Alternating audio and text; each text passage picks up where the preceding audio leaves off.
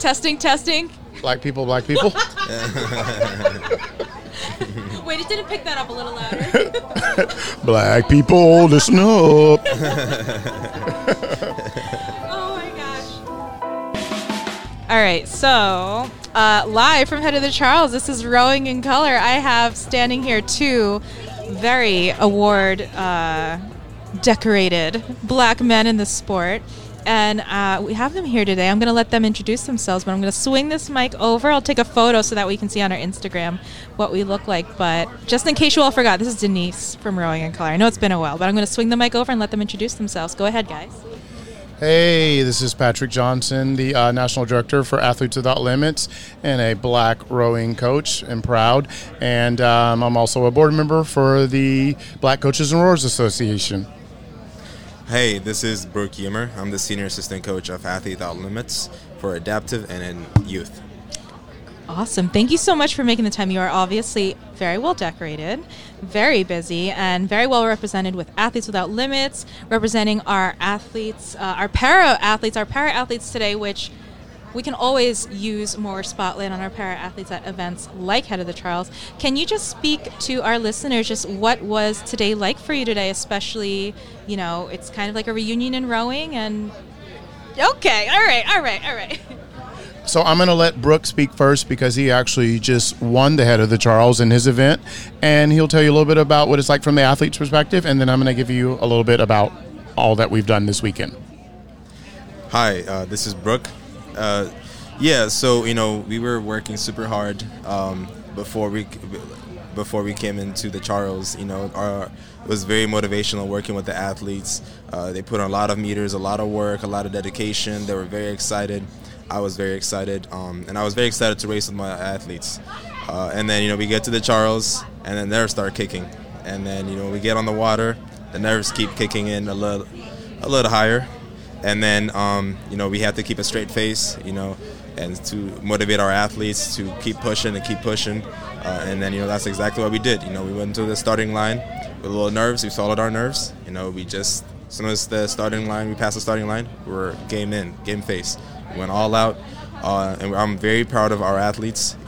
All the dedication, all their hard work has paid off. And I'm glad to be part of the AWO family.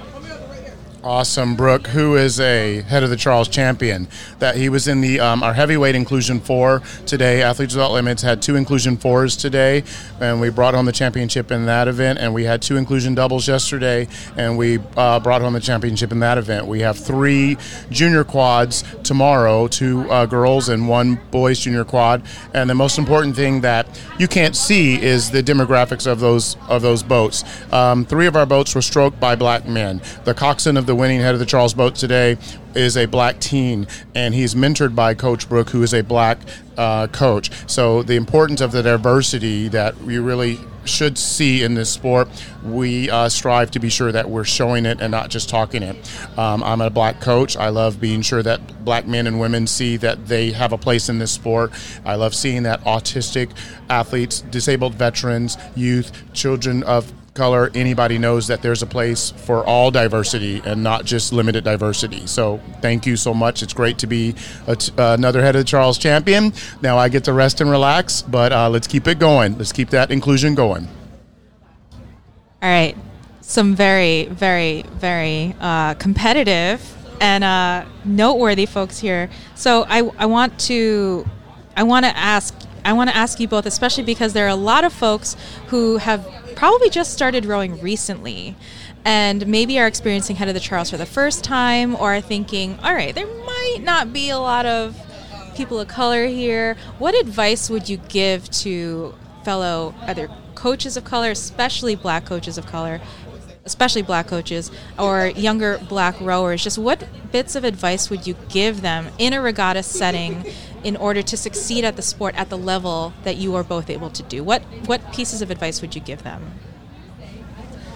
It all comes down to, hard work and dedication. It's all up to the coaches to put in, to make sure the athletes are putting in the work and that the coaches are giving the right training plan, and also the coaches are creating a comfortable environment where the athletes can strive. A comfortable athlete will be a good athlete, uncomfortable athlete will not be a good athlete, and that's a fact. So we got to create a safe and comfortable environment for all our athletes, all different demographics, adaptive, youth, black, masters, or anything. We got to create a comfortable environment so all our athletes can succeed. Here at AWL, we create a comfortable environment, and our youth comes out and helps out adaptive because we are one big family. We are comfortable, we are one, and there's no limit to what we can do. Awesome. And yeah, on that, as a black coach, one of the things that I really look at working on is I use the analogy of if you go to a neighborhood that you have never been in before, which is what a lot of black families feel when they come into the regatta scene. If you have a new family or a new black athlete in their family, be sure you're taking care of them in the same way that if they were a new family who moved into your neighborhood, they come into your house the first time. Remember, it's not your home. Things that you're comfortable with are thinking, this is normal. It may not be normal or new to them, and that's anybody who's new. That advice goes to novice parents, coaches and boosters. Being sure you're taking care of your novice parents the same way. But just know somebody who is not comfortable or is not familiar with the rowing community, we have to keep working on being sure that we're asking and saying, hey, what do you think of this? And getting feedback and knowing that they're being heard. As a black coach, I didn't feel heard my first 4 or 5 years. I felt alone and isolated. And through BCRA, the Black Coaches and Rowers Association, we've helped to unify black coaches and rowers around the country. I didn't know that there were 18 other black men who were coaches until a year ago when we started getting on a Zoom call on Sundays. That's been very empowering. It's allowed me and many others to know that we can help encourage and inspire each other, and we just need to keep doing that. So thank you to all the allies out there, the folks who do look and say, hey, let me be sure that that new parent or that black coach knows that, hey, they're welcome here, this is their home. Thank you both for that. Brooke, I wanted to follow up. You use the word comfortable a lot in terms of making in terms of what makes a team feel unified and what in terms of what makes a team feel safe. What do you mean when you say comfortable? Can you give an example of what you might mean by that? Most definitely. So like one example would be, if an athlete, is not, if he's not he or she is not engaged within like practices or anything, you got to pull the athlete aside and ask him, hey, you got to talk to the athlete and connect with him. And aside from that, we also got to make the athletes feel like family. We are doing our workouts, but we also got to do other team bonding activities, making sure that we're also kind of working on the camaraderie outside of the water practices or erg sessions. So and then also having those uncomfortable talks that everyone's scared of to give the talks, and not being scared and just going, and that's the thing. And it's like the first thing to kind of go out from the uncomfortable barrier would be having those straight up talks. You got to be honest, and you got to be clear, and you also got to be aware of what you're saying. And you got to do your research as a coach to get to know your athletes. Our program is pretty small, and we're a very tight group. So we connect with our athletes at a personal level with their families. So they're well taken care of. So if there's anything going on, our athletes, our parents are not scared to come up to us and ask us about anything, talk to us about anything. So that's the one thing. It sounds like that relationship building is not underrated at all at AWL. It seems like that's the secret ingredient over there, building those relationships. Given what you've seen today at Head of the Charles and yesterday, what message would you give the rowing world? Whether or not it's people of color in the rowing world, whether or not it's just the white folks in the rowing world. Given what you've seen today and yesterday, what message do you want the rowing world to hear?